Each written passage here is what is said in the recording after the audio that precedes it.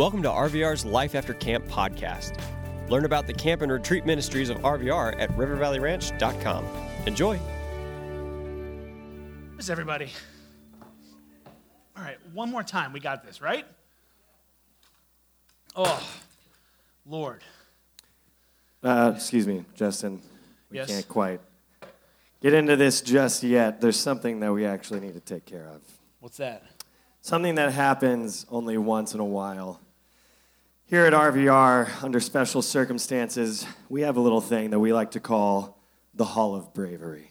I feel like there's a dunk tank. This award is not given out to those with meek hearts and weak constitutions. This award is only given out to those who have gone above and beyond in the call of duty. Weeks ago, you were looking at your future as a man who was ready to come here and change lives.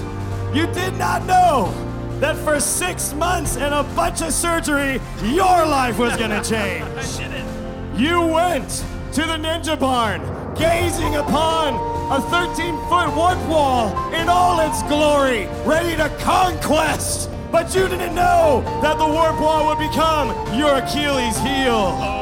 You were here, ready and willing. But when you suffered damage, you didn't stop, did you? Nope. No! You got your crutches. You got your paper pants at first, because that's what they give you when you're at urgent care. And you came back and said, I will continue to preach. I will continue to give this message. I will bring the word of the Lord to these students. Now, I would originally ask you to get down on one knee, but we know that's not gonna happen. So, by the power invested in me, by me, I induct you into the Hall of Bravery. Rise to your feet, students. Rise, rise. We salute you in all that you do. Cut the music, cut the music, cut the music, cut the music. Cut the music. We're not now. Yes. Normally, we would just end it there, but we have one other special thing that we're going to give you. Because we have a very special custom trophy that we'd like to hand out called the Golden Crutch. Oh, seriously? Hall of Bravery, 02-16-20. Oh, Enjoy it. look at this. 100% gold colored. I dedicate this. Thank you, Justin. I dedicate this to the greatest of all Greek warriors, Achilles himself, who was brought down with an arrow to the heel. That's it. That's my whole speech. Yeah. Hey, so we are going to make it through this, and then I'm going to go ice my aching foot and going to go home and figure out how to do life with no driving for a little while. And the update is we follow up with a great orthopedic surgeon on Monday. That's good. And I think I just bought one of those little scooter pusher things this kid had. I think I just bought one on the yard sale site. So that'll be nice, right? Well, yeah, we'll get there, And, listen, here's the thing. You live, you learn, you get old, and someday you recognize that. And this is apparently my day to recognize that. So, yeah. Hey, we had a great time this weekend. Thank you so much for your patience with me hopping up and down on the crutches. And listen, we inhabited this beautiful tension, right, in that story of Hosea, and I think it's really important that you learn to do that.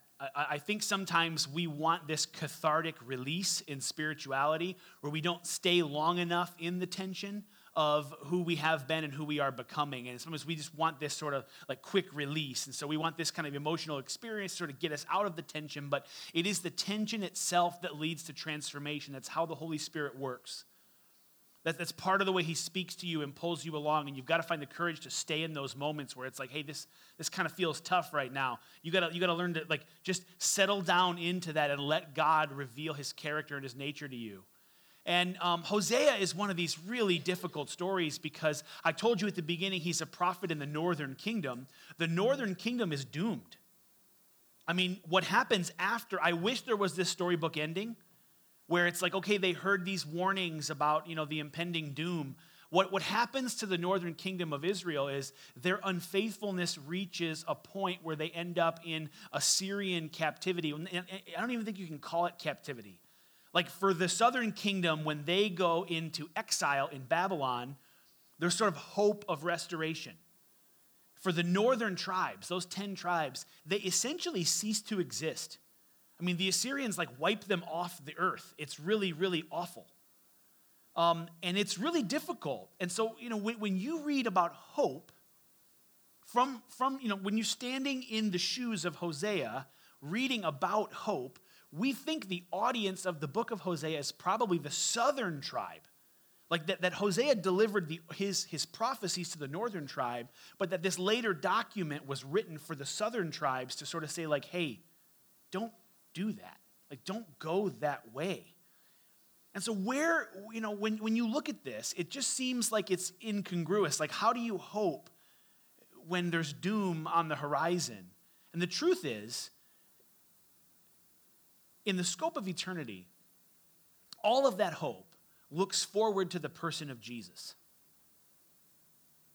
That it's hard for us to understand because there's, 400 years in between these two events. But what happens with Jesus is everything changes when Jesus comes.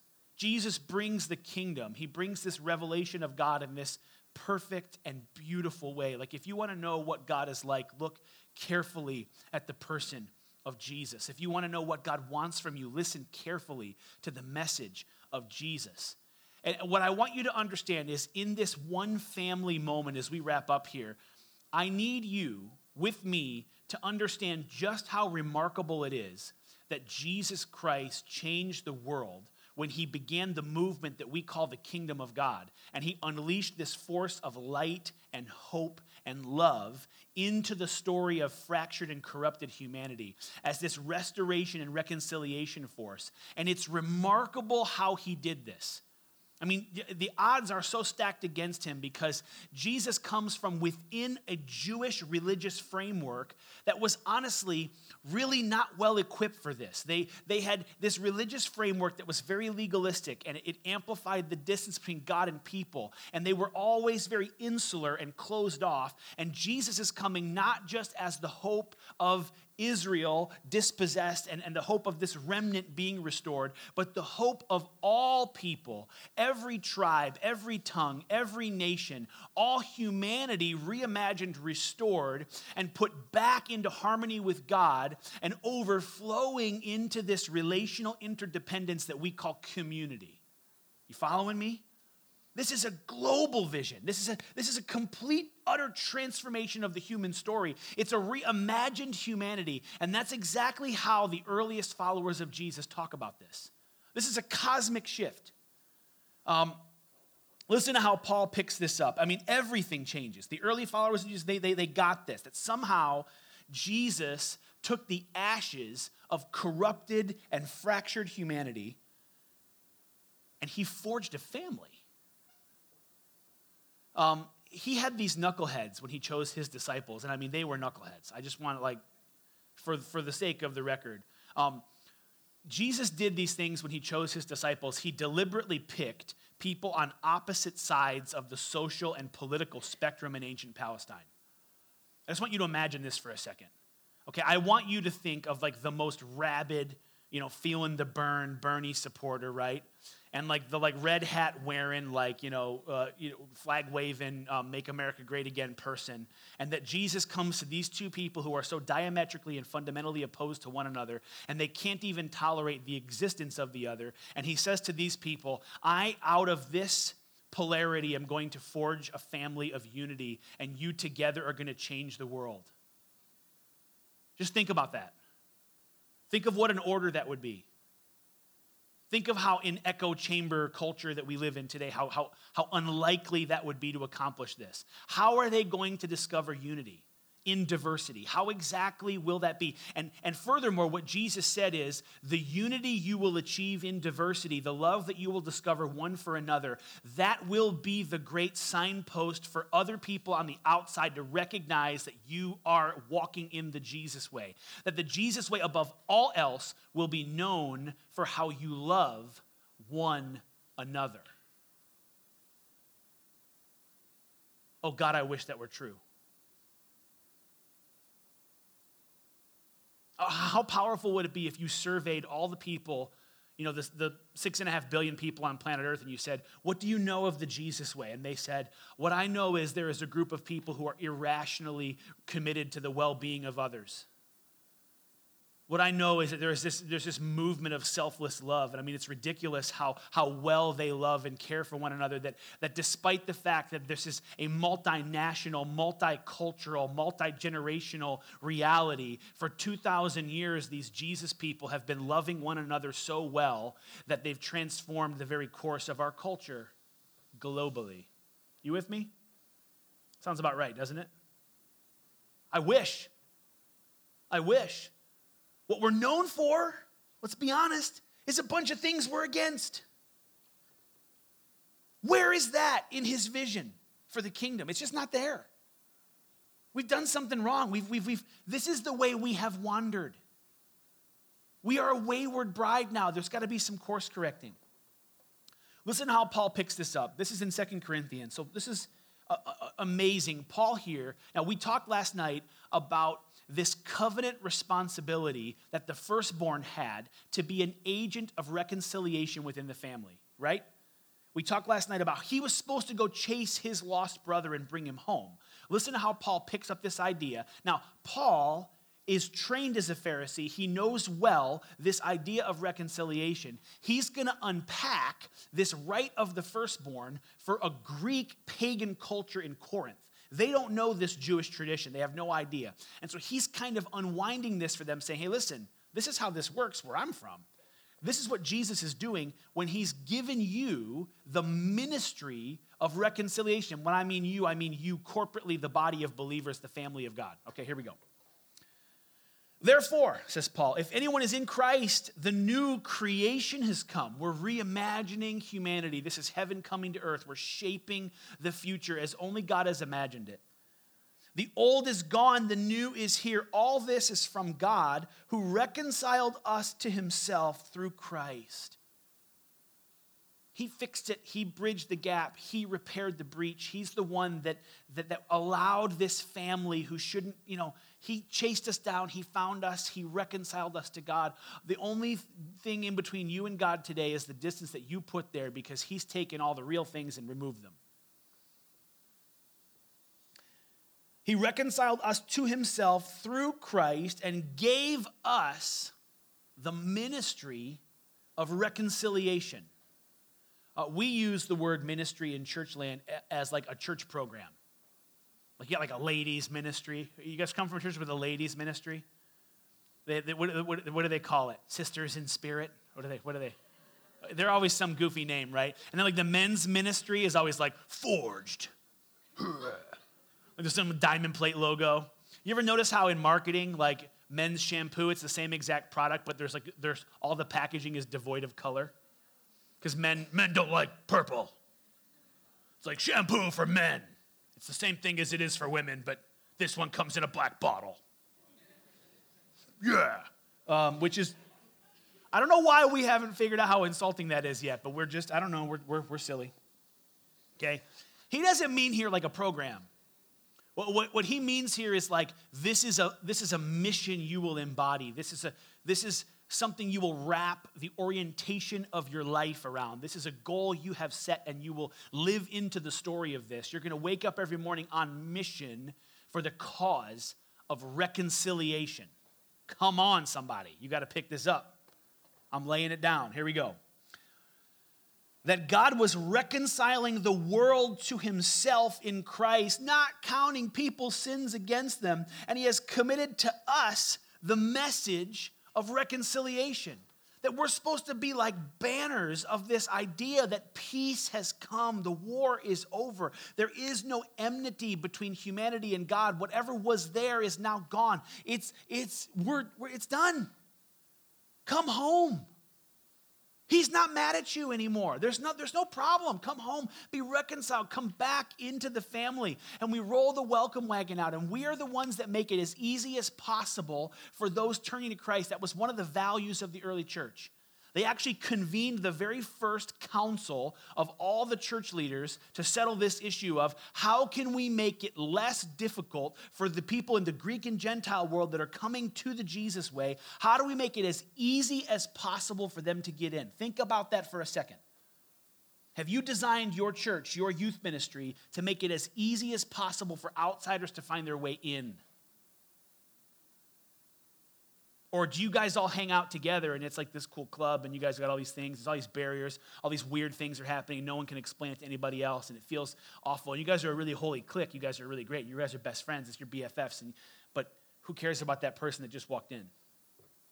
One of my mentors in seminary was Marilyn Manson's youth pastor. Do you guys even know who he is anymore? So back in the day, Marilyn Manson was like I don't know what you would even compare him to anymore. He was like the ultimate shock rocker, I guess. He, kind of some dark emo thing going on, this like weird vibe. And he was a youth group kid.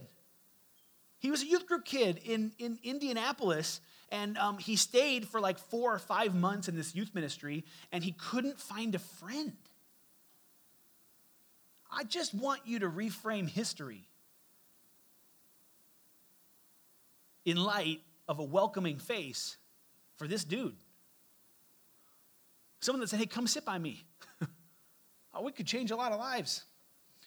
Committed to us this message of reconciliation, we are therefore Christ's ambassadors, as though God were making his appeal through us. We implore you on Christ's behalf, be reconciled to God.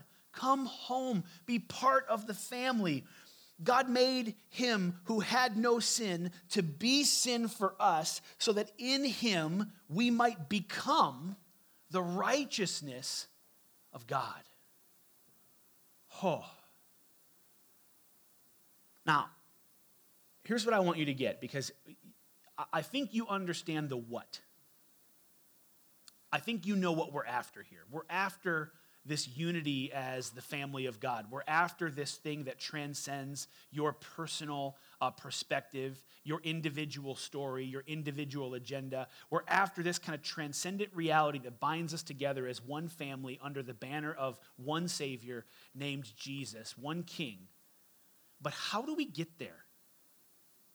This is a really hard thing to think about. Is this like, well, it means I learned to listen better, or I temper my posts on social media with grace, or maybe I just invite people over for barbecues more often. Probably all those things are good, but I'm not really sure. What has to happen here is we have to transform people's perspectives about the nature of power itself and about what it means to walk in the way of Jesus. And so we need to pull a page out of his playbook here. How did Jesus forge a family out of these apostles? Here's a really great Bible study for you to do on your own sometime. Start with Mark. So Mark is the spiritual son of Peter. So Mark's gospel is really Peter's retelling of the Jesus story. And I want you to pull every reference that Mark's gospel makes to John, the brother of James, son of Zebedee. And what you're going to find is Peter kind of had a thing against John. He was kind of mean. All the memories he has of John are a little bit critical. Okay, let me give you an example. When they hear about the empty tomb, they both run to meet Jesus, to see this, resurrected Lord, the empty tomb, and one of them runs faster than the other, and it's noted for no reason in the text.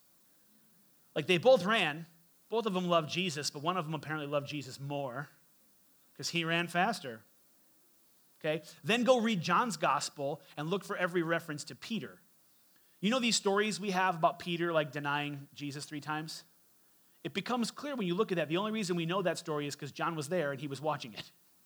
And he told us all about it. Okay, there's a lot of, these guys are rivals. They're from two rival businesses in the Galilean countryside. They are like from the two main families in the Galilean fishing trade, and they were business rivals. And this whole thing, I mean, they're constantly vying for prominence. They're in competition all the time. Then you get to Acts chapter 3. After the resurrection, after Pentecost, after this Jesus movement is underway, after their lives have been turned upside down by the power of the Spirit and the truth of the cross, and they begin walking in this new thing, it's Peter and John working as a ministry team, a unified whole. Whatever enmity and competition they used to have is gone. Now they're speaking with one voice when they say to this crippled man, "Silver and gold I do not have, but what we do have, we give to you. Get up, take your mat, and walk." Guys, this is so powerful. How did Jesus do this? I mean, these disciples were at each other and being competitive with each other like bickering siblings up until the Last Supper. They're literally trying to figure out at the Last Supper. Jesus has just disclosed to them how he's going to suffer and die for all of humanity. They don't understand it. And Jesus just said, guys, listen, I'm going to tell you, like, it's going to go bad. The Son of Man's going to die. He's going to be pierced for the transgressions of many, and it's going to be awful. And I have to deal. He asked them to stay up and pray with him in the garden. I mean, all this crazy stuff has gone on, right? So, I mean, this is actually prior to the garden. He's still at the table with these guys, trying to tell them what he's going to suffer. And one of them says, hey, we're wondering, talking about this suffering you're going to do, that's great. Which of us is the coolest? We just want to know which of us is your favorite. We suspect it's John, but Peter keeps saying it's Peter. Peter always thought he was the favorite, right? John in his gospel calls himself never by name. He calls himself the one that Jesus loved. Now, I don't know if that's his way of saying, I'm his favorite. Or if that's his way of saying, I don't even want a name. I just want to be known as the one Jesus loved. And they're bickering and they're fighting. All of them have done this. And Jesus does something in the midst of that. We all know the story, right? He stands up from the table and he takes the bread and he takes the cup, right? And he says, this is my body broken for you. This is my blood shed for the forgiveness of sins. We know this story. When John, granddaddy of the Jesus movement, when John in his old age, the last living eyewitness to the Jesus way, when he writes his account of the Last Supper, everyone anticipates that in this moment, when Jesus rises from the table at the meal, he's going to grab bread and wine and institute the Eucharist, the Thanksgiving meal, this common union where we come together at the table and find our unity. And he does something different. He tells a different story. And everybody would have went, what?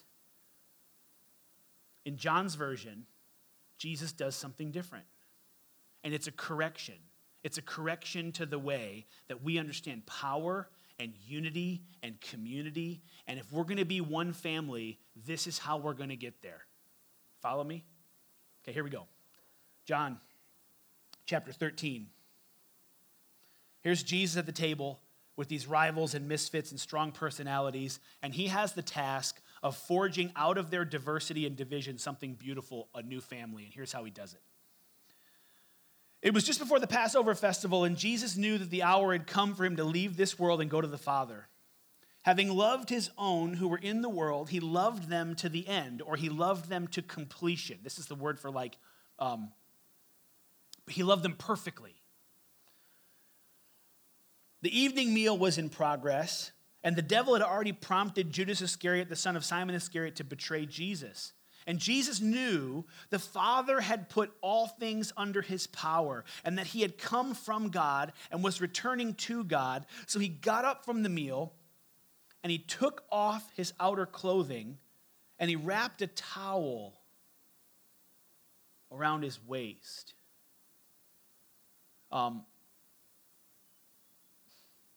Guys, this would have been huge. This would have been so scandalous. After that, he poured water into a basin and he began to wash his disciples' feet, drying them with the towel that was wrapped around him.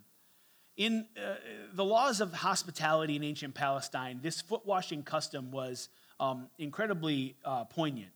This is a gesture that is necessary because they're walking through dirt roads all the time. There are no closed-toed shoes in the day of Jesus. Even the Roman soldiers wore sandals. And so you're walking around all the time in the dirt with sandals on. and you would be disgusting. I mean, your feet would be vile at the end of the day. And over time, this actually begins in ancient Greece, but it continued into the Roman world and in ancient Palestine, where the Jews are at too. And this custom of ceremonial foot washing developed, well, in one part hygiene and one part social convention. And this is how this works. If you're coming to my house as an honored guest, I am responsible as a good host to, at the minimum, I provide water for you to wash your own feet. If I'm wealthy, I can provide a servant who will wash your feet. And as people come in, they sit down, and the servant comes and gets the basin. And it's a little bit of like a luxury kind of a feel if a servant washes your feet when you come in. If you are my social equal, well, then I at a very minimum, have to provide water for you to wash your own feet. If I'm the host, it's on me to make this arrangement. If you, however, are an honored guest, like a highly honored guest, the epitome of honor would be as you came through my threshold, I would be there with my household, with my family, and I would wash your feet myself. And it was a way of saying, welcome. You are important to me. I highly value you. This is what's behind that scene when Jesus sits at the table of Simon the Pharisee, and Simon the Pharisee doesn't provide water for Jesus to wash his own feet. He doesn't offer to wash them, and he doesn't even provide water either. So Jesus sits down at Simon's table with dirty feet. What's happening there is Simon is deliberately insulting Jesus. He's saying, you are of no value to me, and I will not wash your feet.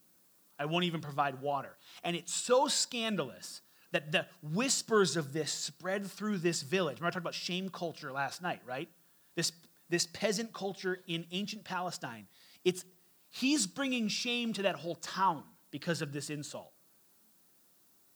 And this woman of questionable reputation, she hears about this and she says, nope, this is unacceptable.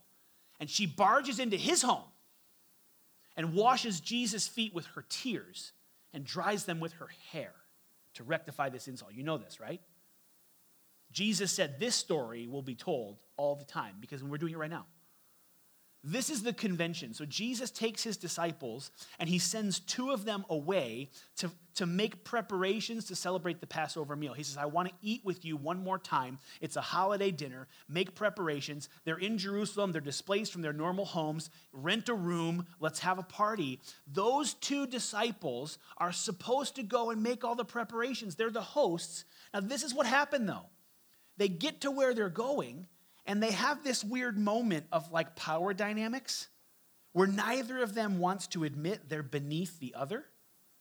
And so, what they should be doing here is making arrangements for who's going to wash feet and where the water goes. But in stubborn pride, neither of them will relent. Neither of them will place themselves beneath the other because in their minds, they're racing for the top. They're jockeying for position. They all want to be the boss. They all want to be the chief, not the little Indian. I'm not beneath you. I won't serve you.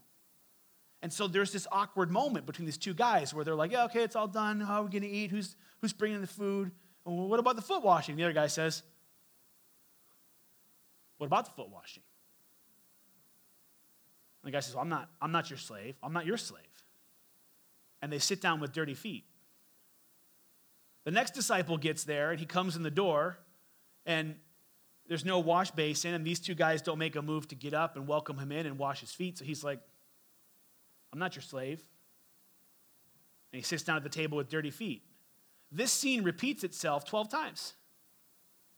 All these guys come in, every single one of them more proud than the next, and they all sit down with dirty feet at the table, and then Jesus gets there.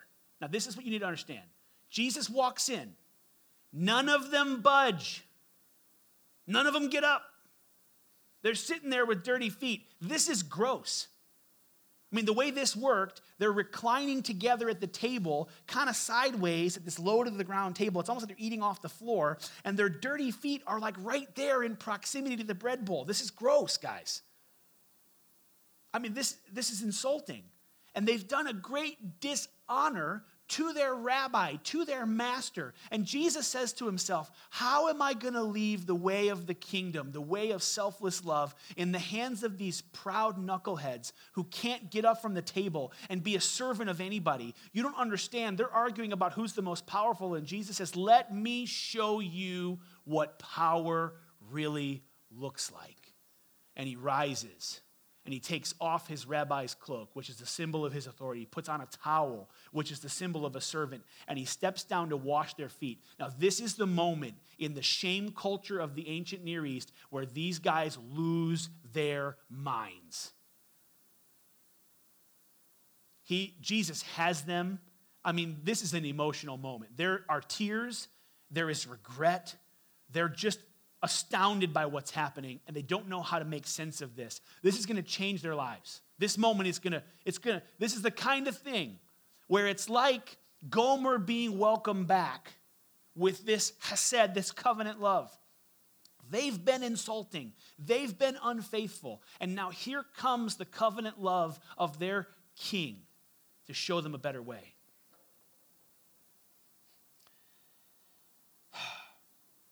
He's washing everybody's feet, drying them with the towel wrapped around him. And he comes to Simon Peter, who's probably the loudest and the most arrogant. And listen to what Simon says. Now, keep everything I just told you, right? This is regret that's coming out of his mouth. He knows he should have gotten up, and he didn't. He's normally the one who leads. He acts quickly, and he was not decisive here. He allowed pride to keep him in his chair, and he feels terrible about it. And he says, Lord,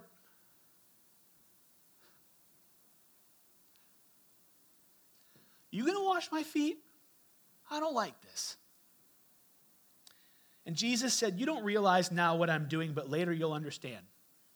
Because he's not just washing their feet. He's going to die for them.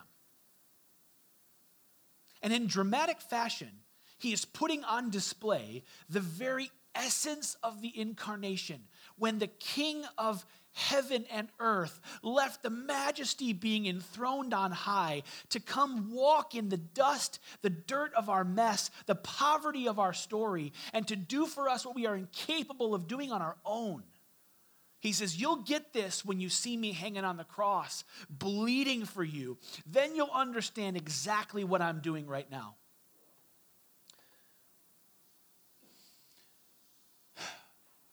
Unless I wash you, you'll have no part in me. Because Peter says, no, you're never going to wash my feet. No, I won't let it happen. This is wrong. You're defying social convention, and he is.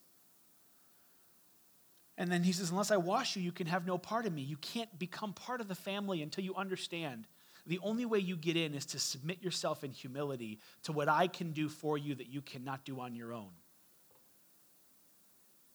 Louder again for those in the back.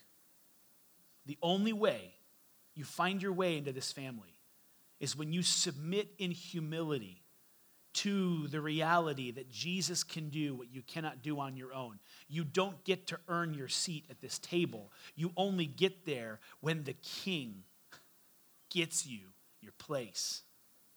This is so beautiful, guys. This is so beautiful. And then Peter misunderstands and they have this conversation about taking a bath, and he's just a knucklehead, okay? Skip that part. Verse 12, when he had finished washing their feet, he put on his clothes and he returned to his place. And he said, do you understand what I've done for you? And that's rhetorical because they didn't. Here's what he tells them. You call me teacher or rabbi and Lord, which is this honorific that it even points to his divinity. You have begun to recognize I'm not just a good moral teacher. I'm the Son of God. I'm the King of all. I am God incarnate. And rightly so, for that is what I am. Now I, your Lord and teacher, have washed your feet. You should also, listen to what he says, wash one another's feet. How do we do this? How do we forge a family despite our difference? How do we, from the ashes of corrupted and divided humanity, how do we find the unity that we need? We need a movement of foot washers. We need a people committed to this mission of reconciliation. That this is not going to be, I'm telling you right now, listen to me carefully. We are not going to win the influence in our culture by preaching at people. We misplayed that years ago. Our moral authority has been lost. We have to earn our right back to where they are going to care what we have to say because we've shown them that we care. Guys, it's time to unleash humbling, loving, selfless service. The Jesus way, this family of God, we have to be unleashed on mission for our King with towels around our waist, binding hearts together in love, serving people with selfless love to the point where unity can finally be imagined. We have to begin to, like Jesus did, like King Jesus did, bring down these walls with humble service. Now, this is a tough thing for us to do. We don't want to be anybody's slave. We don't want to be anybody's servant. But what if we're called to be a slave and a servant to all?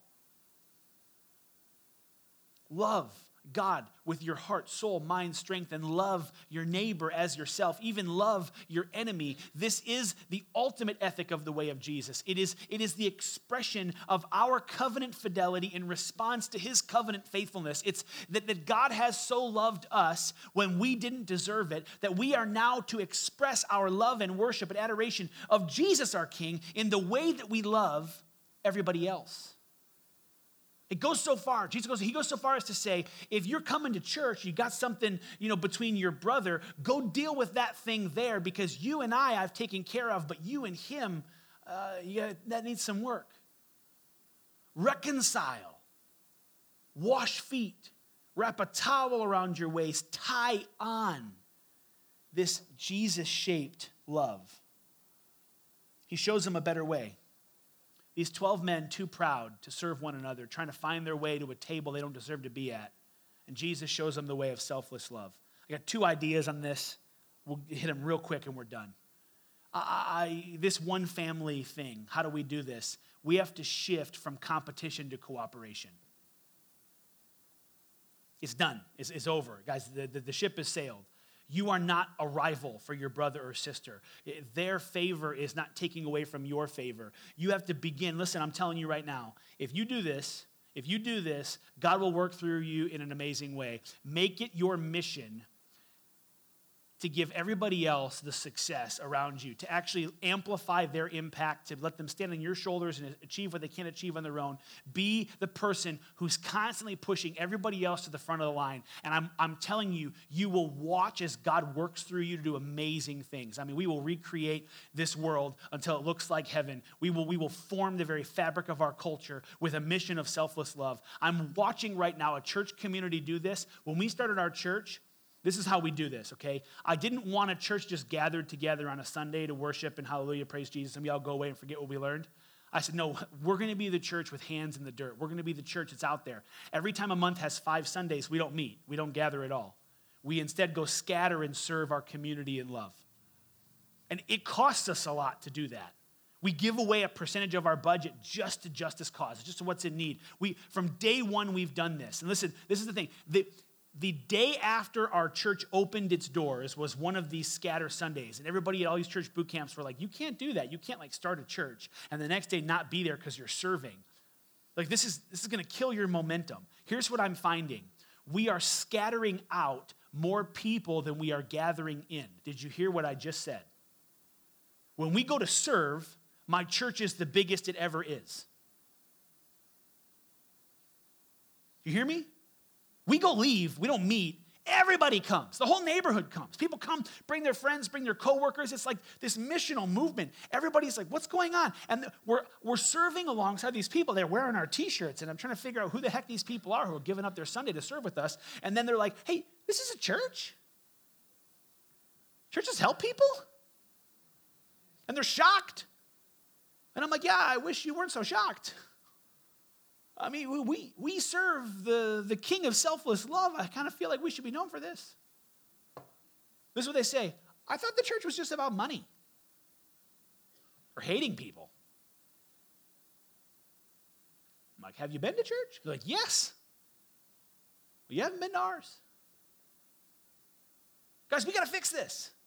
Number 2, we've got to shift from them to us. This is hard for all of us, but here's what I want to say. There's no them.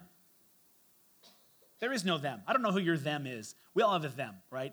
We have some category where it's like there's a line and we're here and they're there. This is my tribe. This is my cause. This is my people. There's no them. What Jesus says is it's all us.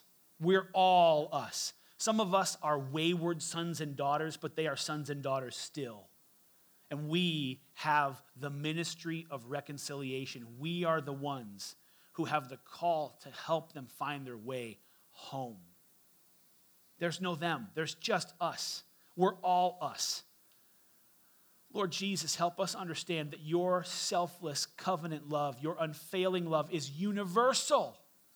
It goes to everybody. It reaches into every crack and crevice of humanity. There's not one area of darkness in all of our universe that God is not saying resoundingly and convincingly that is mine. He claims it all. He wants it all. Every moment of our life, every minute that we're walking on this earth, it all belongs to him. Not just an hour on Sunday or a weekend here or there. This is all for him. That as you live and move and work and breathe and walk in mission, we're to embody this missional orientation to go out into the world with the message and the purpose of reconciliation, to bring the kingdom here. This is good stuff. The movement of Jesus is now known more for what it's against than what it's for, and we got to fix this, guys. We got to figure this out. Here's what I want you to do. I'm going to pray. We've had a great time. You might be here this weekend, and you just needed to sit for a little while in the covenant love of God. You needed to get that from your head to your heart. If that's where you are, please do that. Continue to do that. He wants to tell you over and over and over again, you're loved. You're a son, you're a daughter, you're not a slave. Others of you, you need to begin to wrestle with what does it look like now that I'm in the family to take that role of reconciliation, to take upon myself this idea that I am going to be the ambassador of my family, that I'm going to be this peacemaker, this voice for the kingdom. And that probably looks a lot more like wrapping a towel around your waist and getting to work. Jesus took a group of proud and divided people, and he forged from their diversity unity, and he did it on his knees as a servant of all. And he invites us to enter that same story. Let's pray. God, we love you. Thank you for inviting us home into your family. Jesus, thank you for becoming sin so that we could become the righteousness of God. You who knew no sin. Thank you for the work of the cross. Thank you for our redemption. Thank you for the reconciliation that you offer us. Lord Jesus, move our hearts past our silly pride.